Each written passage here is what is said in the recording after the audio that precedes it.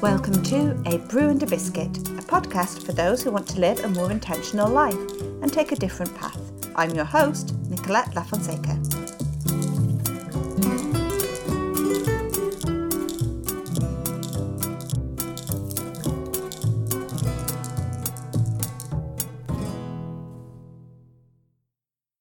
So I'm here with Jennifer from Kids Eat in Colour, who I first found via somebody else sharing one of your posts.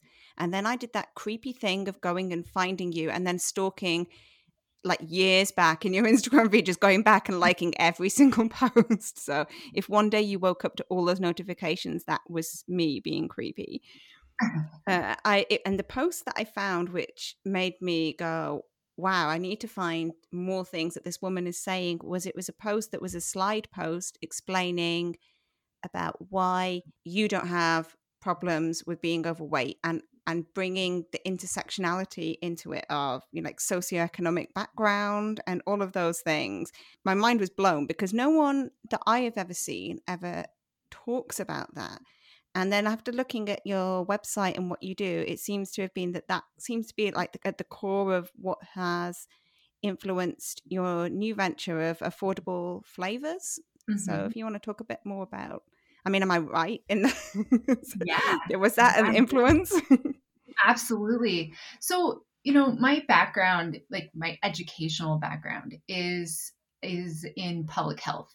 And public health really means, you know, what is going on with the population as a whole? And are there groups of people who have health problems that are stemming from behaviors or stemming from the system that they're living in, or both? And when I think there is a big push in many cultures, and including our US culture, that really says it's all personal responsibility. Everything is personal responsibility. If you want to make money, it's your personal responsibility to get the education you need to do what you need to. Same in the UK. Yeah. And you know, there's some really beautiful things that come out of that. You know, I'm in the US and we're like really big on technology and starting companies and things like that, as are so many other cultures too. And that kind of rugged individualism fuels people to just do things, you know? And at the same time, when we're so unbalanced and we don't understand that there is also a system, there's society, there's policy, there's the way things have been done, there's a culture. When we're so imbalanced and we don't acknowledge that system, we end up blaming people individually for every single thing that happens to them. Mm-hmm. Oh, you're in a larger body. Oh, well, that must be your fault. And we call it a fault because we think that anybody in a larger body is less than, right? There's a huge there's a blame culture.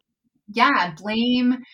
We think that being larger is bad, all these things, right? And so there's this balance. And as somebody who studied public health, what we often studied was the system that is encouraging people to do things.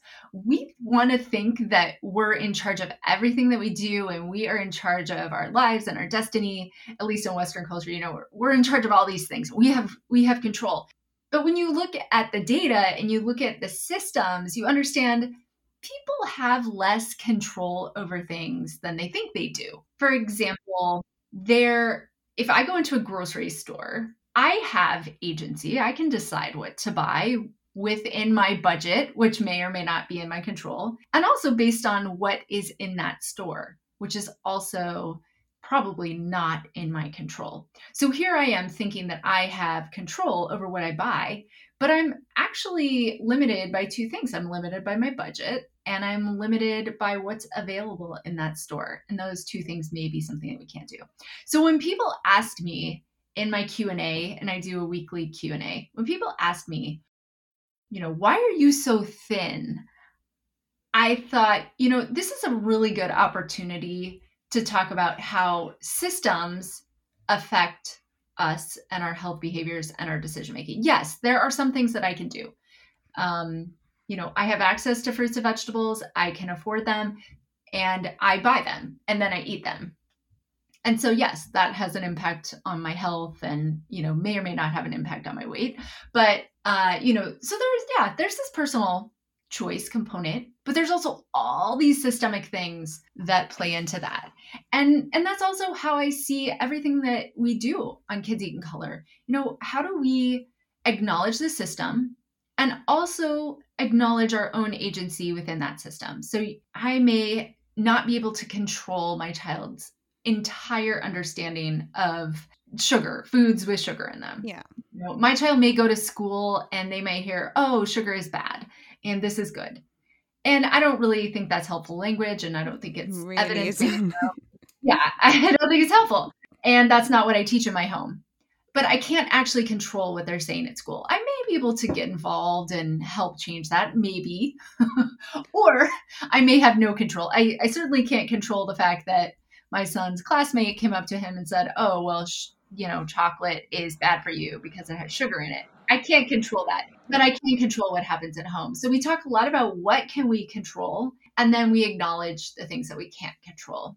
And that's where affordable flavors comes from. I think that's one of the things I really liked. So when I first had my son, my eldest son, who's 7 now, you go into this like, I'm gonna, you spend this whole time being pregnant, which seems like years towards the end of it, thinking about what sort of parent you're going to be is a lot more wonderful in your head than when it happens. It's like, I'm going to do this Montessori thing, I'm going to do this, I'm going to be like, I've done my Pinterest research, I'm going to make these fantastic birthday cakes, but I haven't. They all kind of sink in the middle and look like animals that have been like roadkill, basically.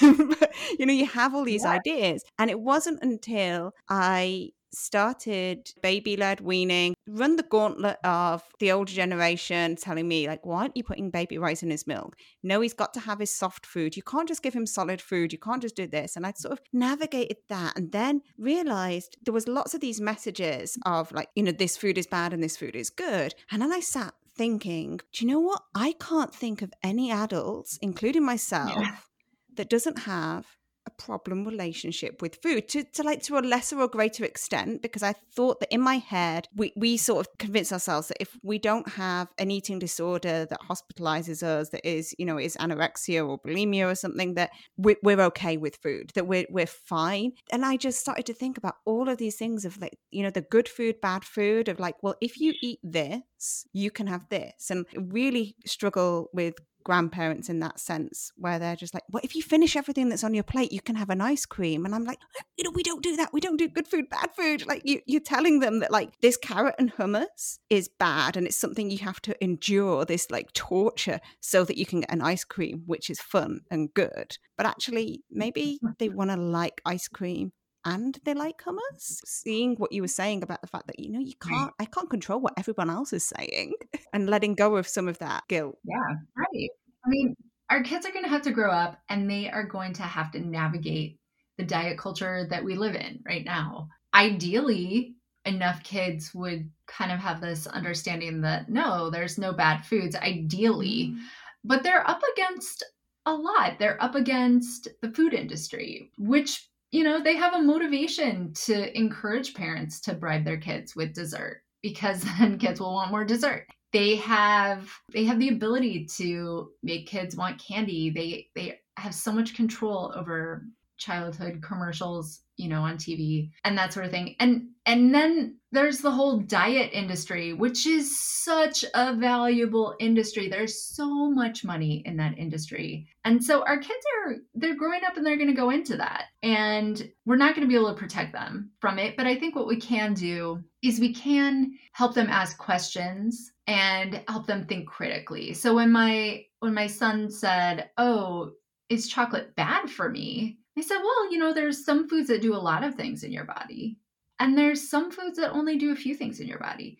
And chocolate is actually one of those things that does a lot of things in your body. And so we talked about it. And then, another time his friend said, and I actually think of chocolate as a pretty, quote, healthy food. And then his friend said, well, sugar is bad. And my son came back and he said to me, oh, so-and-so said sugar is bad, but it just does a few things in your body, right? So he had put those dots together. It's not that it's bad. It's just that it does less things in my body. And there's other foods that do more things in your body. I think for kids growing up, we can give them little snippets of information that are age appropriate to help them understand, no, there's no bad food. I just feel so strongly that we can't teach our kids to be unkind. And nutrition information can be so devastatingly unkind when we are categorizing food as good and this is good and this is bad. Well, to the family who's barely making it financially, or the mental health in the family is so poor that the family doesn't have the capacity to cook, what's good for that family is literally whatever they can feed their family. So maybe it's fuel. It's fuel when they need fuel, right? Yeah, right. Maybe it's only canned foods. Maybe it's fast foods. Maybe it's, I don't even know, right? But we can't judge that family and say, oh, they're feeding their family bad food. We cannot say that. We just cannot. We cannot say that. We have to be supportive of families where they're at. And we have to be supportive of each other as parents. There's just so much fighting, like you did baby-led weaning. I didn't do baby-led weaning. That's fine. There's just so many ways for us to pit ourselves against each other and think, oh, I'm doing better than her. I'm doing better than him. And at the end of the day, I think what we really want is we all want to just kind of be as successful as we can helping our kids thrive. Oh yeah. So a much calmer friend than me, because I can get quite emotional about things, and my much calmer friend tried to calm me down when I was getting upset at a parent who was judging me, and said, well, the thing is, parenting is such an emotionally involved thing. So when you come along and you say, oh, we're doing this, that can translate in midair to them hearing, I'm doing this, and therefore I think your choices are rubbish. And that can make people defensive, can't it? When actually it's, like you say, it's just that understanding of like, we're all in a different place and we've all made different decisions. I try to parent in a specific way that I think my kids will want to be parented. But they'll probably just be in therapy for a completely different reason than I was. They'll be like, oh, God, my mum was just like asking me all the time to make my own decisions. It was too much pressure. She just wanted to tell me what time bed was. Yeah. That's so true. I think that is, I think I've said the exact same thing. But I completely agree on your point. And I actually have an Instagram post coming up in the next month that specifically talks about that, because I think we want to be non-judgmental, right? We know we're maybe supposed to be non-judgmental. But I think at the core of a lot of us have these judgments, and the more we invest emotionally in what we're doing and the harder it is, the more we have to believe in it. So if your family didn't do baby-led weaning, and by the way, I did not do baby-led weaning, but it's kind of a hot topic right now. So let's say your family didn't do baby-led weaning. So that means you have done your research, you've put your heart and soul into this, you really want to do it. It's hard because you don't have a lot of support, you don't have a lot of experience, and it's very emotionally engaging, right? But you really believe it's the best thing for you and your family. And the harder it is, the more you have to believe to keep going, right? And the more you have to just deeply think that it's the right thing. So then when your friend comes along and says, oh, we did puree feeding, and you say, oh, well, we did baby-led weaning, it depends on like, where are you at? Are you in a place where you actually are judging the person, or where you're really not judging the person? I think that vibe can come out. I think it's hard to tell, isn't it? And I think especially if you think about the time of our lives when we're in that weaning stage, we're exhausted, right?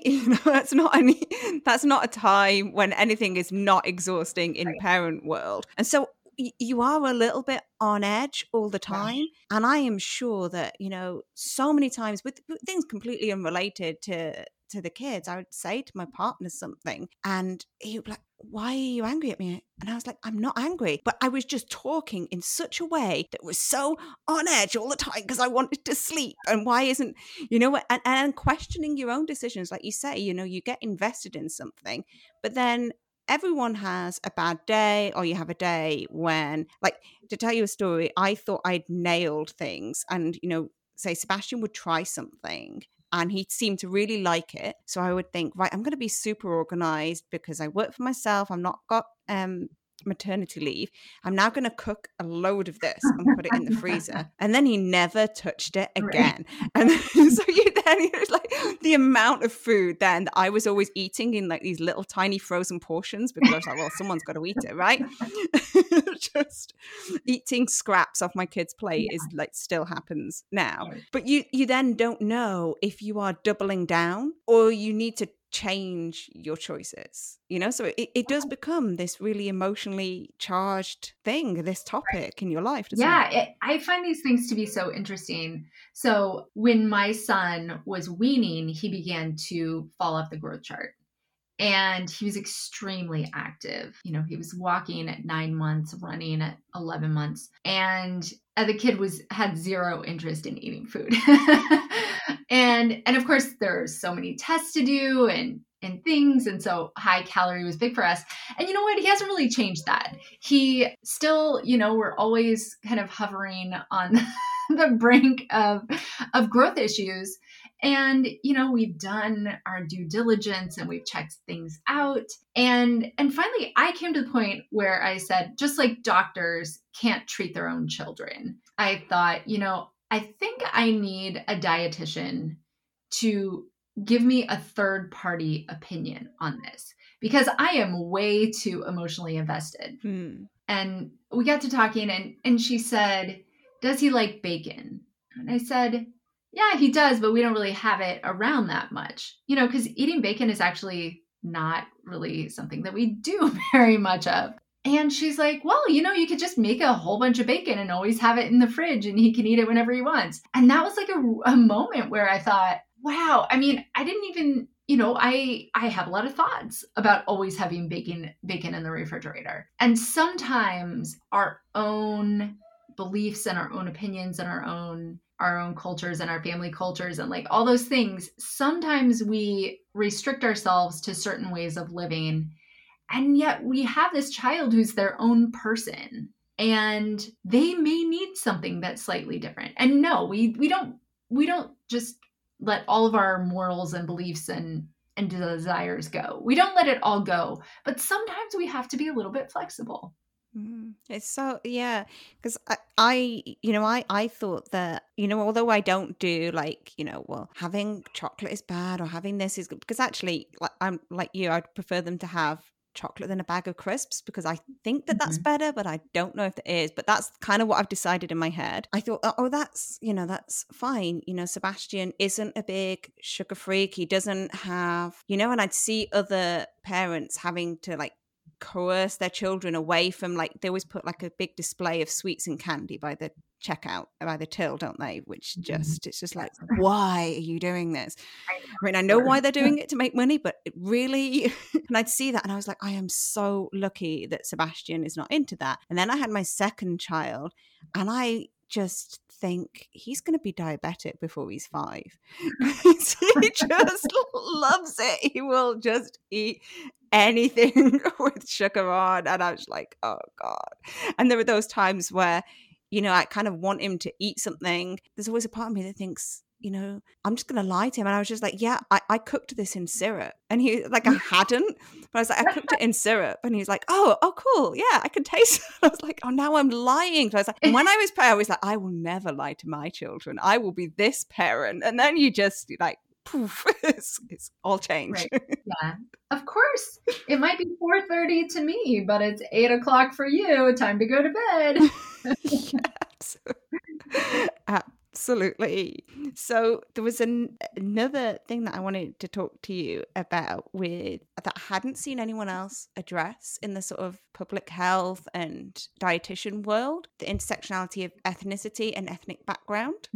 And you kind of touched on it a little bit when you were talking about different families are eating different things and we're told this is good and this is bad.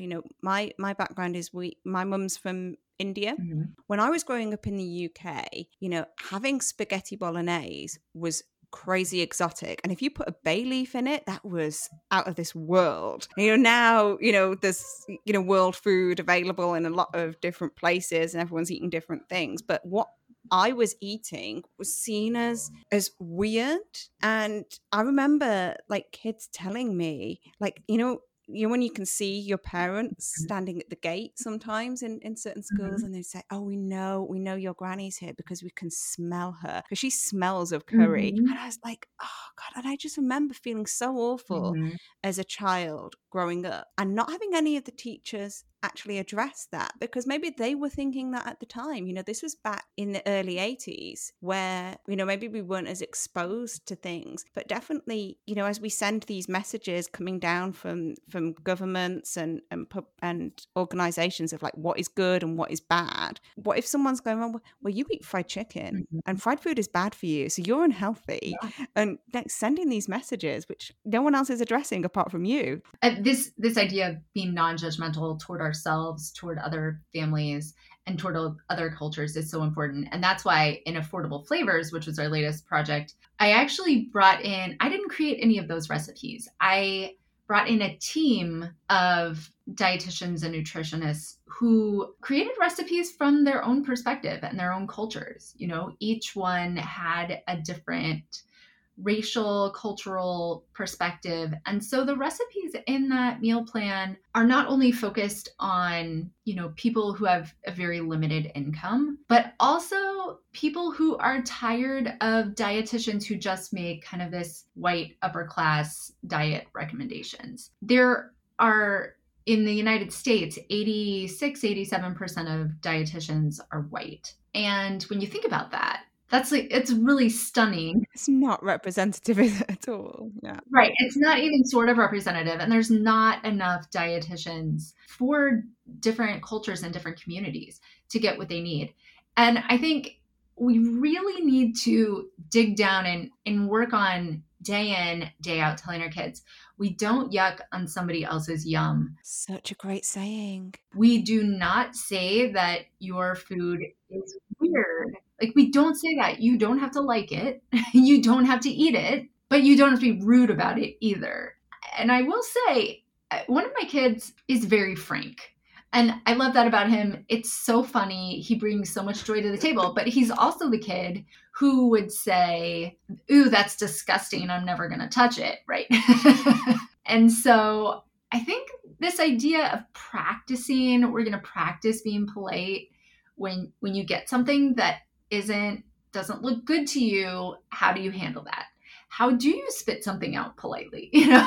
There's all these things that we need to teach kids, and we have to draw that connection of our food is very important to us. And when you say something bad to someone's food, you are also saying something bad to them.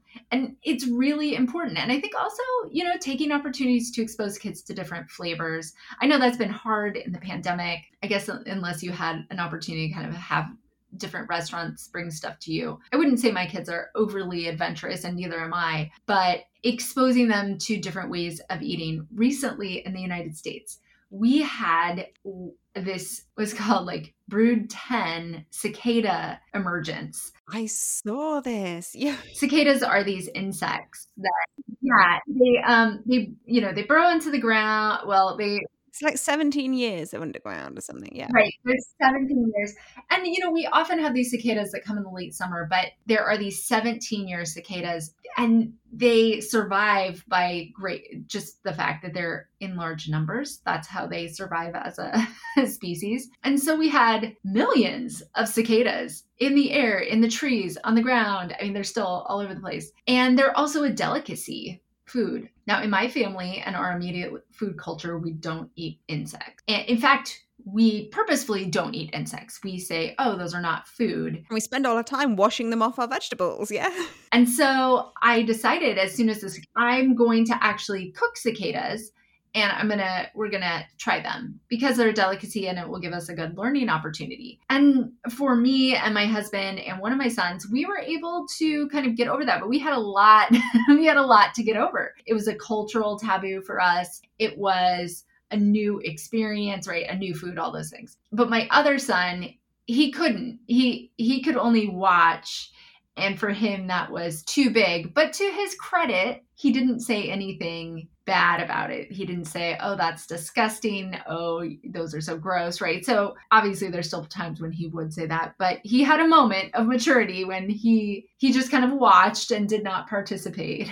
Yeah, which is a big thing, so I've always been vegetarian, that's right. And when I went to work overseas as an adult, quite often people would invite me to their home for a shared meal and cook meat. I remember being in Morocco and them making this huge tagine with meat in, and I explained, and they were like, okay, we kind of accept that, but I still ate all of the vegetables out of the same dish and was dipping my bread into the dish. And that was me trying to, like, because you kind of have to meet people halfway. It's like, I'm not going to yuck your food, and I'm really grateful for it. I would probably meet other vegetarians who would say, well, that's hypocritical because that's just meat juices all over that. And I was like, yeah, but that's someone else's home, right, that they invited me to, and I don't want to be that person. Yeah, I mean, it's like we were talking about before, like sometimes your kids are a little different than you. I mean, like it is not in my life experience to have a lot of bacon around. I will just say, like, that has never been part of my culture, but it's something I've been thinking about. Am I willing to do that? Is that where I need to meet my child at? Well, my kids eat meat, Right. so Sebastian always is quite funny though, because he says, oh yeah, I'm vegetarian, but I eat sausages that have had a good life. Yeah. So he won't eat anything other than pork. Right. And Humphrey he's just like never wanted to eat anything, and then just the last few months he wants to eat everything. He's just like, I want to try chicken, I want to try this. And then Sebastian's like, but that wasn't a live chicken. He's like, yeah, don't care. And that's, but up until that point, I was like, oh, I don't think he wants to try anything, any meat or fish. And now he's just suddenly switched and wants to try it. So right, I can't really say no. Yeah, it's interesting. I mean, I find as kids get older, so my kids are now 8 and 6. So as they kind of exit that baby and toddler and preschool stage, they're kind of becoming their own people and starting to have preferences that may or may not be exactly in line with what you would choose. But I think it's part of the growing up, right? And we have to maintain this balance of, I'm your parent and I provide the boundaries in your life, and I have this responsibility to keep you safe and to guide you. But also, you are your own person. You actually are a person, and you're going to have your own preferences and your own interests and your own foods that you want to eat. Yeah, absolutely. So you mentioned earlier about your new project of affordable flavors and all the different dietitians and everyone who is involved in that. Do you want to talk a little bit more about that? Because one thing so in the UK, we have this thing every year where our members of parliament or celebrities will decide to eat for a ridiculously low sum of money. Because we have, huge, similar to yourselves, where there's a huge poverty gap between the haves and the have-nots, right? Yeah. So, they have this campaign every year where people who are wealthy will eat for the budget of someone who's on the lowest income. And it kind of grates on me every time, because it's like, well, it's fine, you're doing that for a week. Right. But you can't always get kids to eat porridge every day because oats are cheap. And you shouldn't have to. And telling people that, well, I managed to get all of these vegetables that were being reduced because they were about to go off, but that just happened to be in your store, and in that area where they live, that might not be happening. And making people feel guilty because they might have bought those little bags of chopped up frozen veg and say, oh, you're damaging your children with that.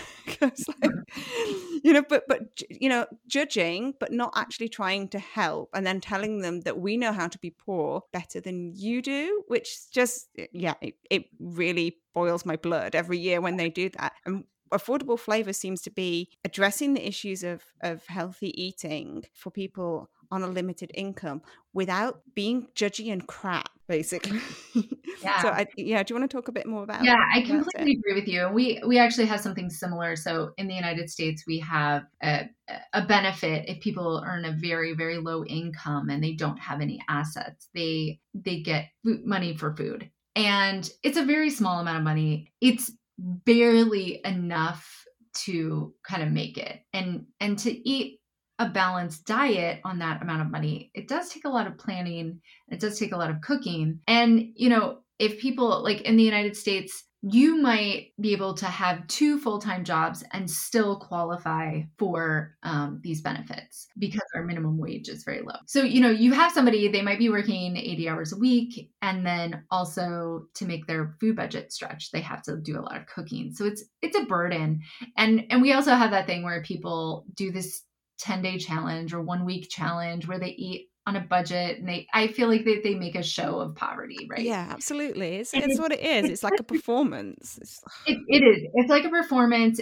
It's often disrespectful. Sometimes people can handle it well. They can talk about how difficult it was. I like you have always been very skeptical and had this like pretty icky feeling about it. And when I was growing up, my family lived below the poverty line, and my mom, there's no way to afford childcare for 5 kids. But so my mom stayed home, and, it was her job to save money, and it was her job to make our food. And I saw that, it is possible to feed your family on a budget if you can get your cooking skills and you also have a plan.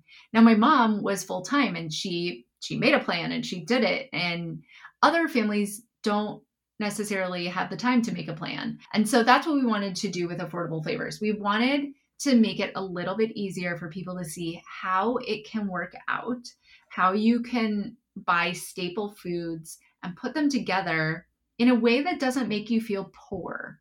Because I think that's the challenge is... That is that is the nail on the head though, isn't it? That you don't want to have that reminder every day of like, we're poor. We're surviving. Yeah. We're poor. We're eating porridge every single day. Right. We're barely surviving. What we want is families to feel secure that they can make the food last the whole month. And then we also want to give them ideas for how to use the benefits that are available to them. And then we also want to make sure that the meal plans include flavor and they're pretty. And the meal plan is meant to feel good no matter what your budget is. So you can see beautiful pictures of these low-cost meals that make you feel rich. They make you feel like, I can do this. I can serve beans in a way that doesn't feel impoverished, in a way that feels beautiful and delicious, and my kids will eat it. Now, we can never guarantee what your kids will eat or what they won't eat. But we kept kid friendliness in mind, and most of the meals can be, taken apart from each other. But I think that was our goal. Like, how can we represent some different food cultures so we feel both comfortable with the meal plan, but we are also pushing ourselves with new flavors? And how can we create things that taste good and have flavor and don't taste like cardboard, which is kind of a stereotype of U.S. American food, white person food, is it tastes like cardboard. And I'm sure, with your mom's cooking, there's the spice and the flavors and the complexity, right? And that's not always the case in my culture. It's more plain. So, we wanted to bring spices in, we wanted to bring flavors in and give people the ability to fit spices into their budget so that they could really feel better about that.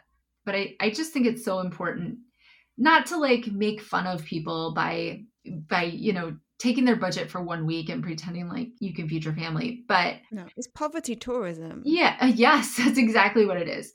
And instead, if you understand poverty and you have the resources to put something together to help people, then do that. Change the policy that's causing the poverty, please. Don't make a show out of it. Yeah, exactly. Yeah, there's a bigger issue of like why we're here. Yeah, that just gets ignored in all of those conversations. Yeah. And I like the way that you have it as a slate. There's a sliding scale Yes. on what you pay, including one of like, well, if you have nothing, you can Yes. apply to have access to affordable flavors For free. Yeah. We for free. absolutely, this is meant to be inclusive. And for me, knowing what it was like to grow up with, my mom following a very tight food budget, it was just out of the question for me to make this inaccessible to anyone, right? It should be accessible to everyone. And so we do. We have a low cost option. We have, if you can't do the low cost option, you can apply for free, and we've never turned anybody down. We've given thousands of copies away. And then we've also, we set up the price. I mean, it is a very valuable meal plan. It comes with all the shopping lists, and it's a 30-day meal plan, 3 meals, 2 snacks a day for your family with the nutrition analysis and all this stuff. And It's a it's beautiful. huge amount of stuff. Yeah. Yeah. So, I mean, it is a very valuable resource. And so we have, here's the suggested price, but, we got the low price. And then we've had so many people who want to be generous and say, you know what, I want to buy it, but I also want to make it available to someone else. So those people have also donated. And then we've also given people, we had so many people ask, they said, you know what, this meal plan I don't need to follow this meal plan. I have a big food budget and this is not my thing. But I really want to make it available to someone else. And we've had hundreds of people make donations so that we can continue to give this away. And we've been able to give away, like I said, to our immediate audience, we've been able to give away thousands of copies. And then we're also working with community organizations all over the country to get it out to people who need it as well. For us, this is bigger than social media.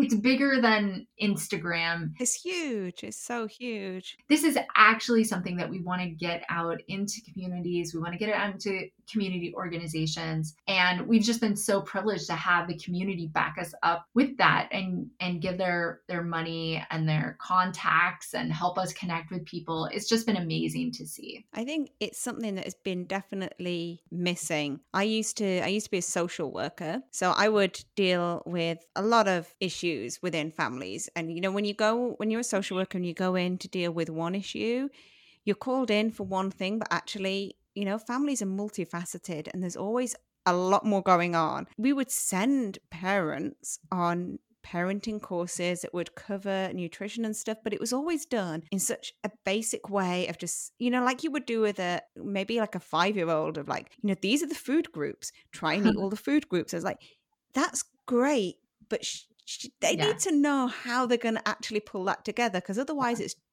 just rhetoric, isn't it? To just say, well, there you go, now you have the information. But when you're in that position where you are struggling each month and you have the worry, and actually I think that people forget worry and anxiety. It's such a physical and mental stress that you don't make good choices when you're under pressure. You don't have the headspace to sit down and think, how am I going to make this happen on top of all the other things I'm worrying about? Like, how am I going to put money on the gas and electric card? And how am I going to make rent this month? And how am I, on top of all of that, I don't have the headspace now because I'm too worried. Yeah, exactly. That's exactly where we find people are at. And with the pandemic, a lot of people lost their jobs. We had one mom send us a message that said, we used to own our own house and my husband had this great job and he lost his job. We had to sell the house. We don't have anything anymore. We had to move in with my parents. And I've literally been feeling worried about feeding can we continue to feed our family? And she said, we got affordable flavors and I have a plan. I know that the food is going to last the month. I feel confident. And I feel like, oh, we're going to make it. It's going to be okay. And she said, yes, it's wonderful to have food that's lasting the month. And I even have some leftovers in the refrigerator. But more important than that, I don't feel like my life is completely focused on this scarcity. I don't feel like we're poor. I feel like we have a plan and we can do this. And when we come out on the other side, we're still going to be okay. So for her, it was exactly what you were saying, this stress and anxiety that the meal plan did, because, worrying about running out of food is a major, major problem and source of anxiety. Absolutely. Jennifer, you've done an amazing thing. Honestly, you should be so moved by what has happened with it. Well, thank Because you. it's the knock-on effect of it as well. Like, it's not just feeding, like, now if a family has that access to know, that's one less worry, which gives them space to maybe address some of the other issues Mm-hmm. in their life, Yeah. just having that break from worrying about, ticking one thing off the list of things to worry about. Right. I just wanted to go over some of my favorite quotes from your Instagram, and one which kind of leads from this that you put up during the height of the pandemic, but about the food anxiety, because I don't know if you had the same thing here of people like panic buying and empty supermarket shelves. Talked about reducing that food anxiety. If there is no more this meal, we may have more tomorrow. And it was about how you can present, worry. There was 2 plates of chicken. I think it was a chicken dinner on the post. And I just think that's a really important thing, because how we speak about food to our children sends a really important message, doesn't it? Right. Yeah. Sometimes we run out of something, or sometimes we want to save it till tomorrow, or sometimes we have plenty and you can eat as much as you want. And I think kids need all those experiences. They need to understand how to manage the disappointment of not being able to have more. And they also need to learn to regulate themselves. Like, how much do I really want? And then eat until they're satisfied. So there's these 2 things. And when we are in a tight budget, or when we're in a situation where we're running out of something or it's not accessible, it's okay for us to say, there's no more for this meal. There's no more available, and we'll have more tomorrow, or we'll have more next week when we go to the store, or that's all we have for right now.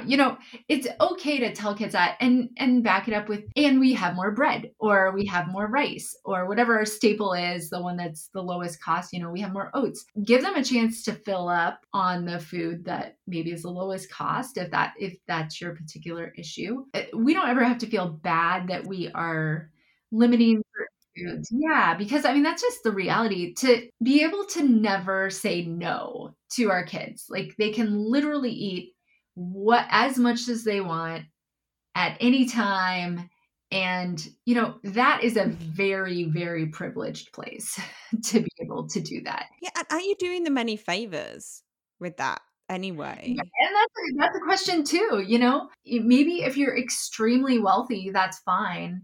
And then, maybe you have family wealth, and so your kids are going to be wealthy too. But I don't know. I don't personally know anyone like that. And that's not what my life is like. So I think, like 99.9% of the world, we have limited resources, and sometimes we have plenty and sometimes we don't. We don't have to feel bad about that. That's just life.